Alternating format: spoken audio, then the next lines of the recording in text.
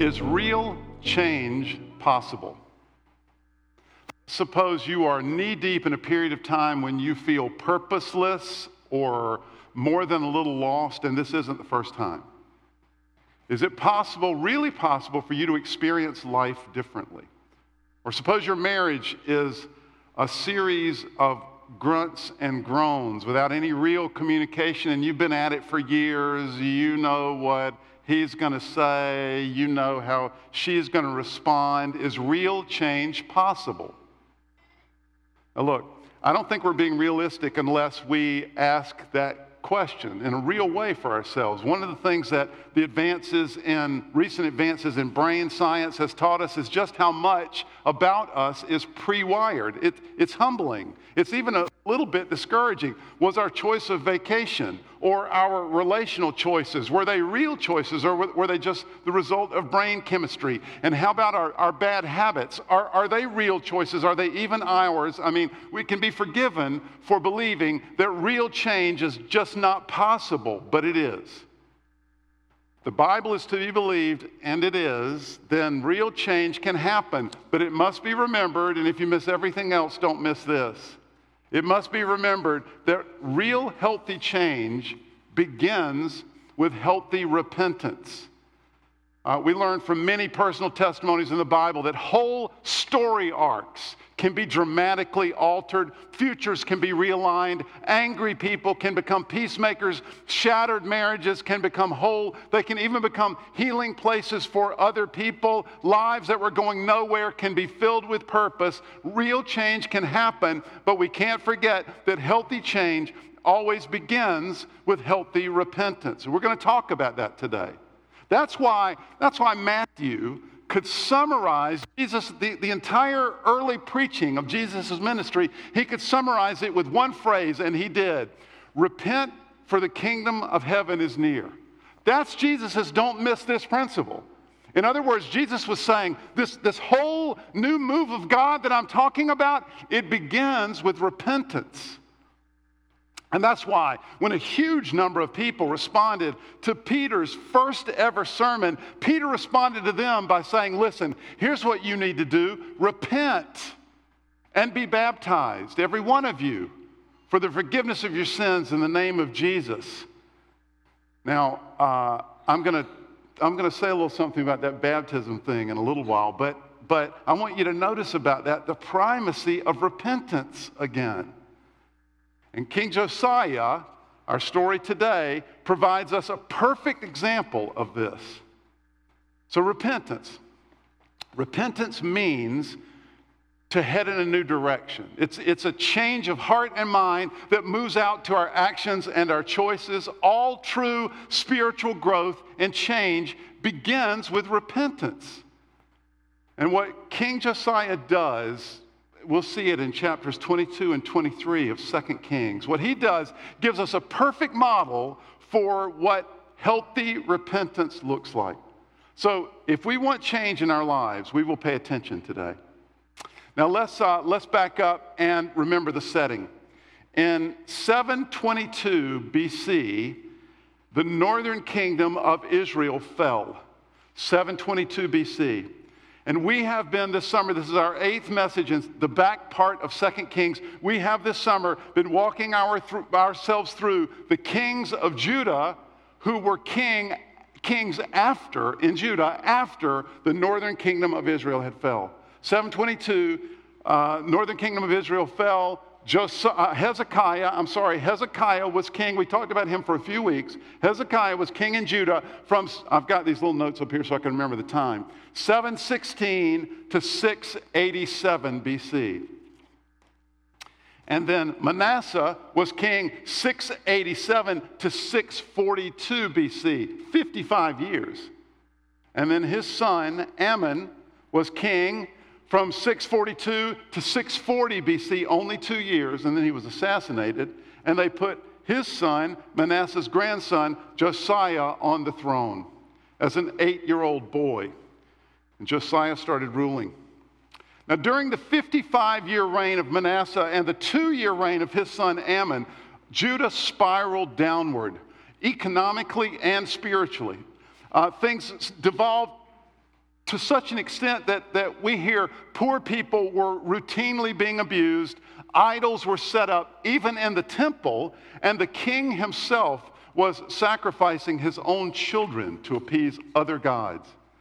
So Josiah came to power in that context as an 8-year-old boy, and, did you remember the text?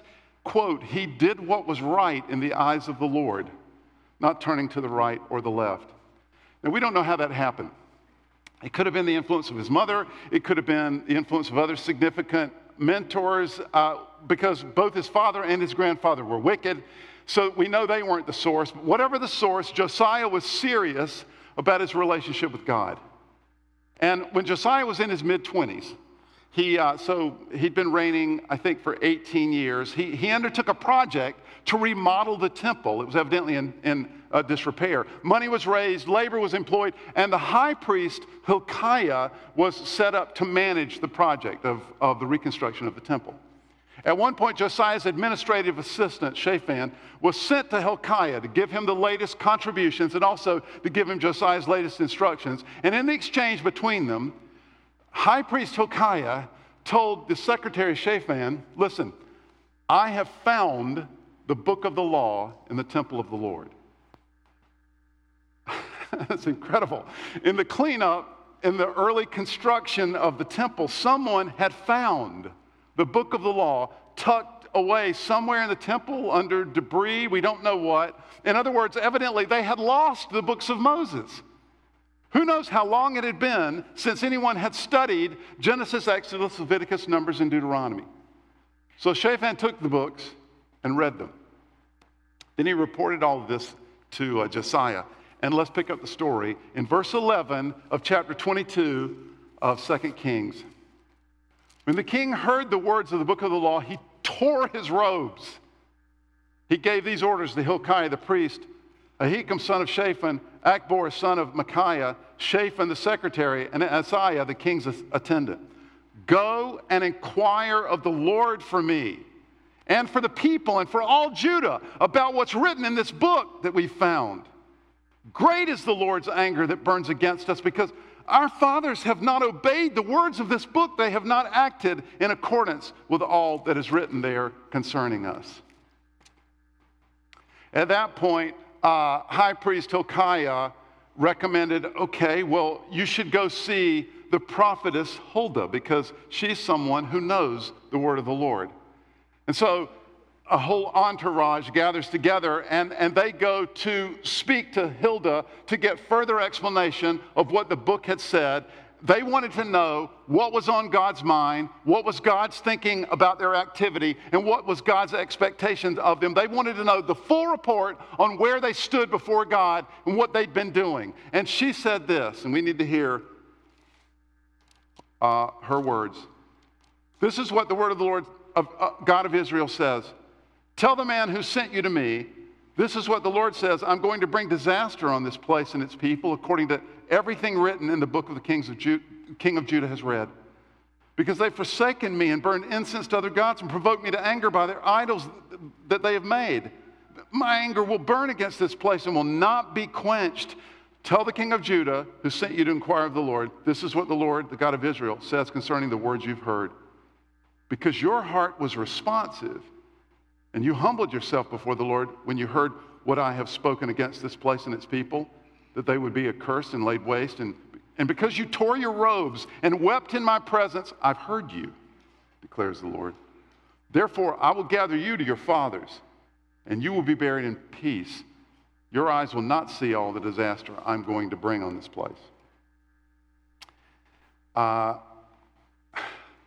We can't miss this. Because what we get from Josiah here in chapters 22 and 23 is a model for how to repent helpfully. Now, I don't believe in formulas. They don't really work, so let's don't call this a formula. Let's call it a model. It's a model for healthy repentance. And when we unpack chapters 22 and 23, and I want to encourage you to go home later and read this on your own, the full text of chapter 22 and 23. When we unpack it, there are 4 clear stages, I believe, that are worth our noticing about healthy repentance. Stage number 1, Josiah experienced deep sorrow over his sin. Now, in the ancient world, they ritualized sorrow, and the most dramatic form of sorrow was ritualized by tearing one's clothes. This is what Josiah does when he hears the word of the Lord. Now, the author doesn't say, but you have to imagine that Josiah is thinking, what have we done? What are we doing? A.W. Pink once said, it's not the absence of sin, but the grieving over it that distinguishes the child of God from the empty professors. It's not the absence of sin, but the grieving over it that distinguishes the child of God from the empty professors. You see, we are not without fault. We aren't. We are people who have blown it repeatedly, but we grieve over that, and that's one of the things that marks us and sets us apart as children of God. I've often said here, whenever I hear someone complain about the hypocrisy of the church, I respond by saying, well, you shouldn't visit Gateway. Because we're people who say one thing and do another. We constantly disappoint our own conscience, and we violate what God is expecting us to do, but we're deeply sorry about it. And we long for him to change us, and in fact, he's in the process of doing so. That's the difference. Sorrow. Now listen, before we go any further, there are two things we should make clear about sorrow. First of all, we will make no progress in the spiritual life without it. Real change begins with repentance, and repentance begins with sorrow. That's stage one. Secondly, not all sorrow is created equal. So please keep this in mind. If you're grieving this morning about something that you've done or some pattern in your life, not all sorrow is created equal. The Apostle Paul said it best in 2 Corinthians 7. He said, godly sorrow brings repentance that leads to salvation and leaves no regret. But worldly sorrow brings death. There's more than one kind of sorrow. And worldly sorrow is self-focused. It's sorry that it got found out. It wallows in guilt and shame. Worldly sorrow is the sorrow of the perfectionist who is convinced she should have done it better. And worldly sorrow is the sorrow of the fun lover who is really depressed that he wasn't invited. Worldly sorrow doesn't end in sorrow. Worldly sorrow ends in death or a death cycle. And you may recognize it. Guilt, shame, repeat. Guilt, shame, repeat, etc. This is why Paul says, and I want you to see this verse in Romans chapter 2. This is why Paul says that it is the kindness of God that leads us to repentance.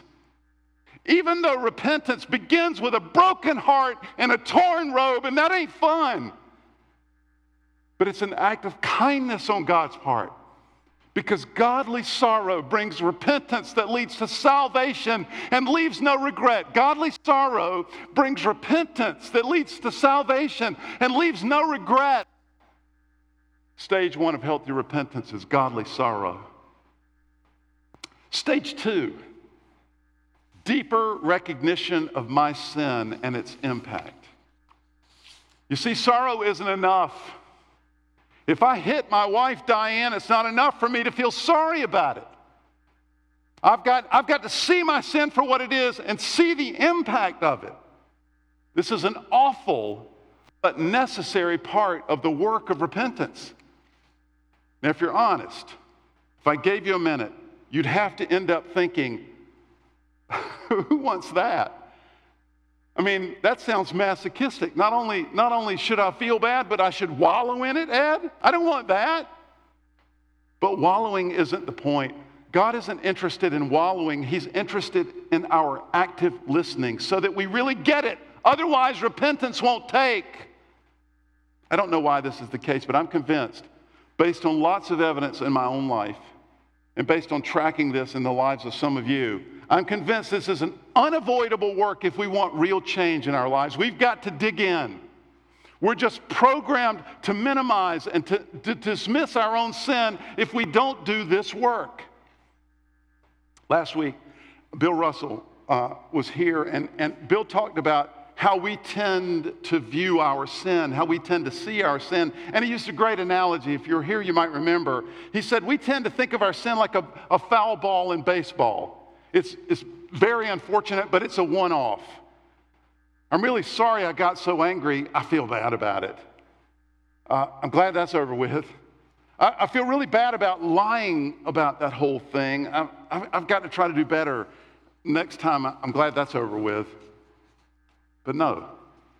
Bill explained that our sin is a debris field. It creates mess and hurt and confusion by the acre. And we will not be moved to allow God to do the deeper inner surgery that he must do to produce real change if we do not comprehend the breadth of the problem. I'm going to say that again. We will not be moved to allow God to do the deep inner surgery that he must do to produce real change if we do not comprehend the breadth of the problem. Remember what King Josiah did? Back in verse 13. Go and inquire of the Lord for me and for the people and for all of Judah about what's written in this book that's been found. Great is the Lord's anger that burns against us because our fathers haven't obeyed the words of this book. He didn't bury his head in the sand. There was no minimizing, no sidestepping, no self-justification, no shortcuts. Go ask of the Lord. I want the full report. Where do we stand? What have we done? I want to hear it all. You know, self-awareness is a great thing. We do a lot of work on self-awareness. Even if you work in the corporate world, even in the corporate world, you know, you've done Strength Finders or Myers-Briggs, or you've had conversations about who you are and who I am and how we work better together. And it's really important emotional and spiritual work, knowing ourselves, our strengths, our weaknesses, our tendencies. But real wisdom involves knowing how we impact others, not just who we are. That level of awareness creates the space within which God can produce real change. We have to really see the impact of our sin on those around us. We have to see how God thinks about it before healthy repentance can take root. Look, sin is everything we think or do or say, our patterns, our activities, our habits, through which we try to find meaning or purpose or pleasure apart from God. Now, you might be thinking, well, my anger or yours, that's not finding purpose or pleasure apart from God, but it is. When I'm treated unjustly or minimized, it feels right, it feels good, it feels empowering to give expression to that through anger. Without the anger, I feel hurt and vulnerable, and who wants that? So I use anger to find relief, to find pleasure in a way that ignores God, and the same with all of our other baser emotions and our activities that are off base. I love what Rosario Butterfield said about this. She said, one very difficult aspect of sin is that my sin never feels like sin to me. My sin feels like life to me, plain and simple. My heart is an idol factory, and my mind is an excuse-making factory. Any pattern, any activity, anything we think, do, or say through which we find our meaning or purpose or pleasure apart from God. I can't tell you how many times I have heard someone say something like, oh, I know I can be a bit harsh. And there's even regret in the statement. Yes, but do you know how God feels about that? And do you know how others around you are impacted by that harshness? Do you know what that harshness feels like to others? Have you done any work around that? In order to walk into and through healthy repentance, we've got to see our sin for what it really is, how it impacts others, and how God sees it. Stage 1 experiences sorrow over sin. Stage 2 digs down for deeper recognition of my sin and its impact. And stage 3 then Remove the apparatus that sponsors your sin. This is what repentance looks like. I can't read all of chapter 23 again. I want to encourage you to look at it later, but I want you to listen to just a sample. I'm going to read verses 8 through 15. And you know what? For this one, let's get that on the screen, verses 8 through 15. And I'm going to ask us to go old school. Let's stand out of reverence for God's word here. Josiah chapter 23, verses 8 through 15. Josiah brought all the priests from the towns of Judah and desecrated the high places from Geba to Beersheba, where the priest had burned incense. He broke down the shrines at the gates, at the entrance to the gate of Joshua, the city governor, which is on the left of the city gate. Although the priests of the high places did not serve at the altar of the Lord in Jerusalem, they ate unleavened bread with their fellow priests.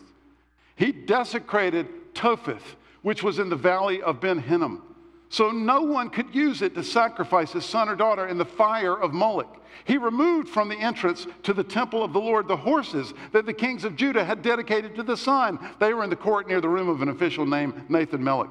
Josiah then burned the chariots dedicated to the sun. He pulled down the altars the kings of Judah had erected on the roof near the upper room of Ahaz, and the altars Manasseh had built in the two courts out of the temple of the Lord. He removed them from there, smashed them to pieces, and threw the rubble into the Kidron Valley. The king also desecrated the high places that were east of Jerusalem on the south of the hill of corruption, the ones King Solomon of Israel had built for Ashtoreth, the vile goddess of the Sidonians, for Shemesh, the vile god of Moab, and for Moloch, the detestable god of the people of Ammon. Josiah smashed the sacred stones and cut down the Asherah poles and covered the sites with human bones.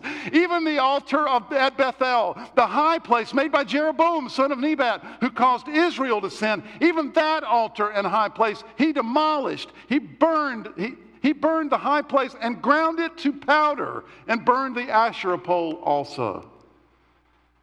Whew. You may be seated. It goes on.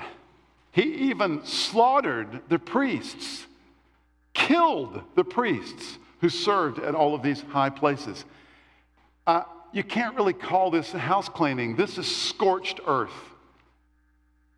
He scrupulously destroyed all of the accoutrements of their sin, all of the instruments that aided them in their idolatry. He annihilated them. Josiah did his best to thoroughly remove the entire apparatus that supported Judah's sin. Now, for you or me, maybe this looks like having a buddy who will ask us and then ask our spouse, so how's that anger thing going? For you or me, maybe it's removing Facebook from our phone or eliminating our ability to look at it altogether. Maybe it's throwing away all the junk food anywhere in our house and asking our spouse to throw away any that they find anywhere, or the alcohol. For you or me, maybe it's putting a protective filter on our computer. It is removing the apparatus that sponsors our sin. It is scrupulous. It is scorched earth, if necessary. What is it for you? What is sponsoring your distance in your marriage, or your anger, or drinking, or pornography habit, or your shopping? What is sponsoring your workaholism, or your obsessiveness, or your fear?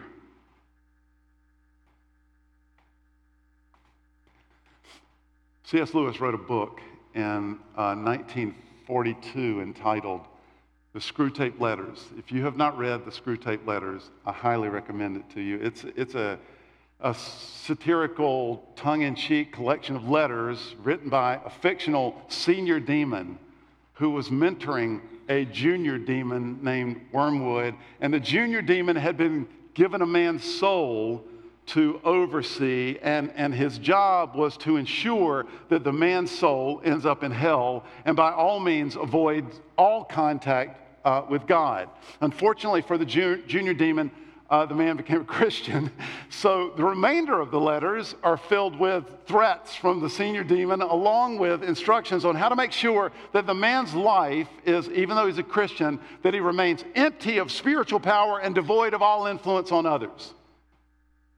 So I want you to hear a short selection on what he says about repentance. As long as your man does not convert it into action, his sorrow, his repentance.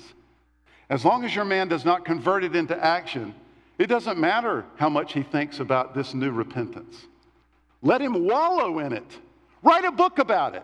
That's often an excellent way of sterilizing the seeds which Heavenly Father plants in the human soul. Do anything but act. No amount of piety in his imagination or affections will harm the cause of evil if it is kept out of his will. The more often he feels without acting, the less he will ever be able to act. The less he will ever be able to act, remember that. And in the long run, the less he will be able to feel. Healthy repentance begins its work in godly sorrow. Broken-hearted regret over who we are and what we've done. And then that must be explored. It's not avoided or ignored. We dig in. We know we must really see it. We ask God. Otherwise, it lingers under the surface like a cancer and turns into insidious self-pity or self-protection. We dig in to really recognize it. And as we see it more and more clearly, we begin to take action. In fact, we do whatever we must, violence if necessary, to the apparatus that supports our sin. We're not trying to get it all right or be perfect. We're trying to change. Or better yet, we're trying to allow God to change us so that we're more like Him. Stage 4. We lay down a spiritual marker. This is a profoundly helpful and often overlooked or forgotten step. We need to remember. We need to commemorate what God has done. Listen to what King Josiah did. I want you to hear this. This is from the end of chapter 23, verses 21 and 22, near the end. The king gave this order to all the people. Celebrate the Passover to the Lord your God, as it is written in this book of the covenant. Not since the days of the judges who led Israel, nor throughout the days of the kings of Israel and the kings of Judah, had any such Passover been observed. There's every indication that the Judahites had ceased from celebrating Passover for generations. We don't know exactly how long it had been, but Josiah recognized the need of the people, his own need to commemorate their redirection, to remember their repentance, to mark this turning point. I once knew someone who tried to write a song every time God did something new in his life.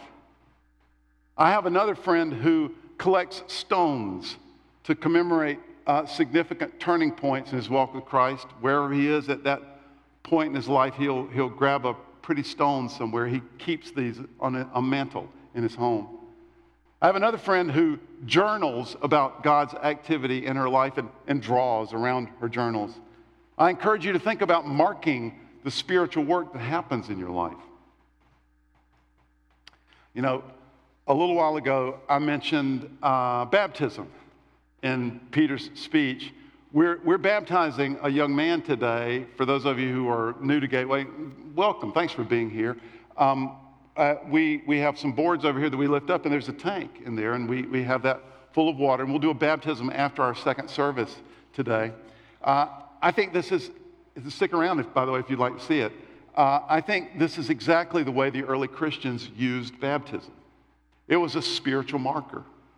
It was a dramatic and beautifully symbolic way of saying, I'm all in, head to toe. That's why we practice believers' baptism here at Gateway. For those of you who may not know, we believe this is the way it was practiced in the New Testament, but also because of the richness of this act as a marker in our spiritual lives. We don't baptize our infants here at Gateway. We dedicate them, but we don't baptize them. We wait until they are old enough to declare for themselves, I'm at a new place, I'm at a turning point, and from now on, I'm going to be devoted to Christ. That's the direction of my life. Stage 4, lay down a spiritual marker. Okay, well, we can't end this morning without recognizing that after King Josiah died, and we get hints of this through this chapter. You find it abruptly when you turn the page and go to chapter 24. After King Josiah died, Judah took a steep downward turn, both economically and spiritually. In other words, Josiah's reforms didn't really take. His personal repentance, which was substantial and which produced real change in Josiah, it didn't spill over into the nation at large. This is why the prophetess Huldah told him, did you get that at the end of her prophecy over him? That he would be gathered, quote, gathered to your fathers in peace, and you will not see all the disaster I'm going to bring to this place, end quote. You won't see it, Josiah, because God has seen in your torn robes and in your deep regret and your digging in, your desire to know more, and in your desecration of all of the apparatus that supports sin, God has seen that. And he sees that your heart is for him. So you'll be gathered in peace. But devastation is coming. Shortly after Josiah's death, Egypt began to exert control over Judah. There was a battle. King Josiah was actually killed in that battle. And then Egypt began to tax Judah heavily, and this was really the beginning of the end. They were never really completely independent after that point. I'm reading right now, for my own devotional life, I'm reading the prophet Jeremiah. And Jeremiah, by the way, was roughly a contemporary of Josiah. He was alive and prophesying during part of Josiah's reign and then after Josiah. But they overlapped for a while.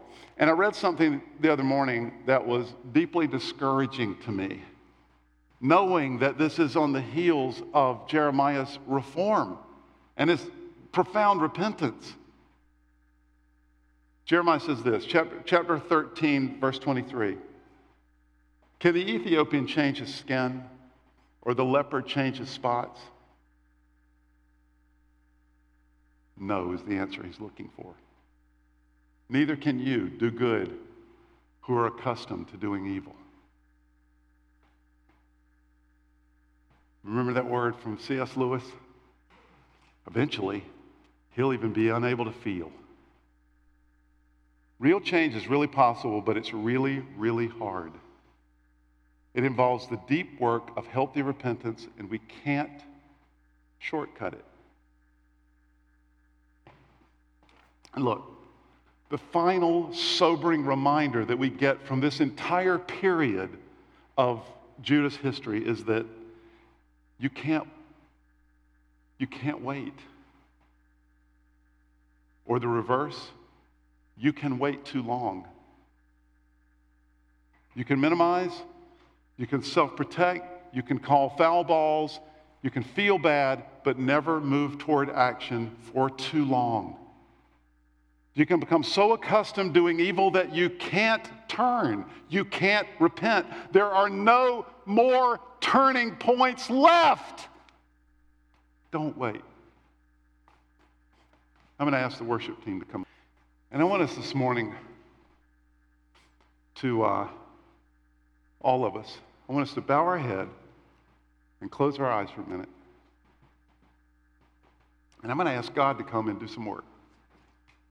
So let's pray. While your head bowed and eyes are closed, I want to say even to you, if you're watching at home, I want you to get still, and I want you to bow your head and close your eyes, and I want you to give God a minute. God, we want you to be glorified through your word and in our lives. Holy Spirit, we invite you to come.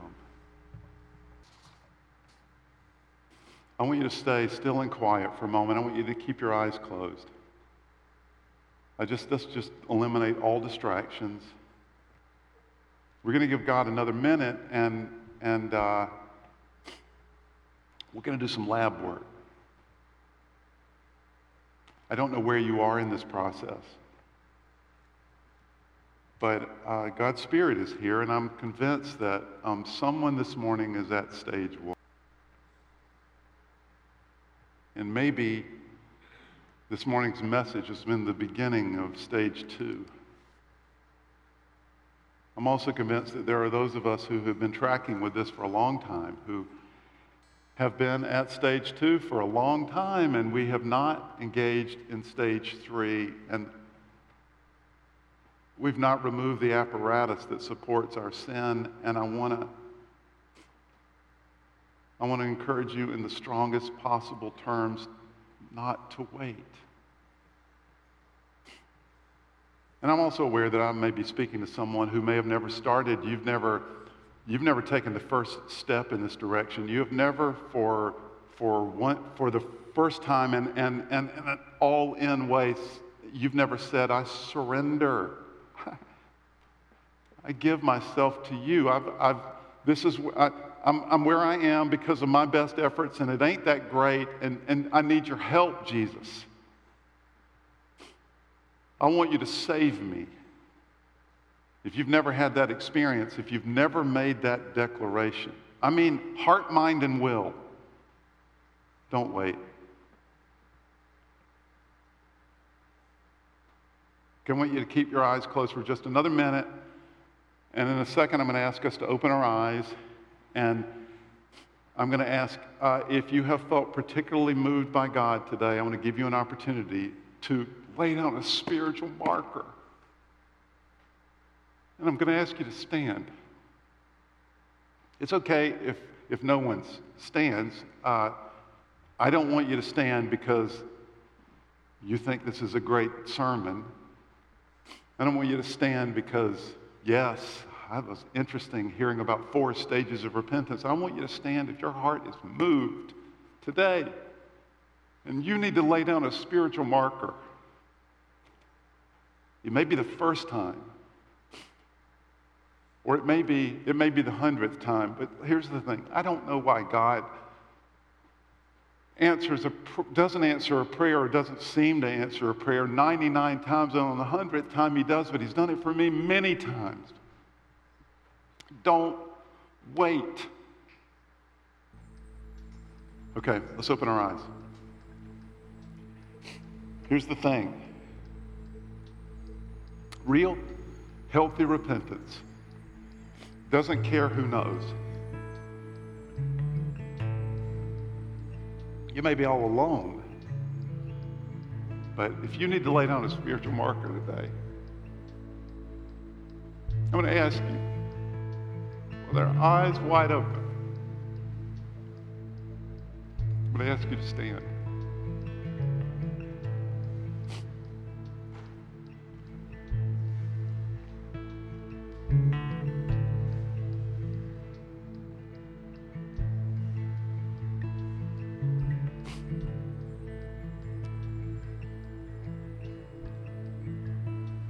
Is there anyone else?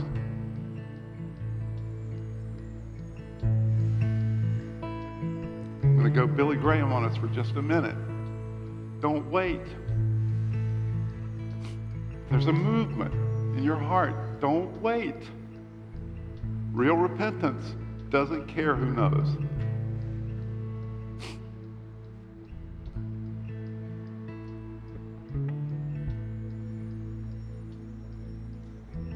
Jesus,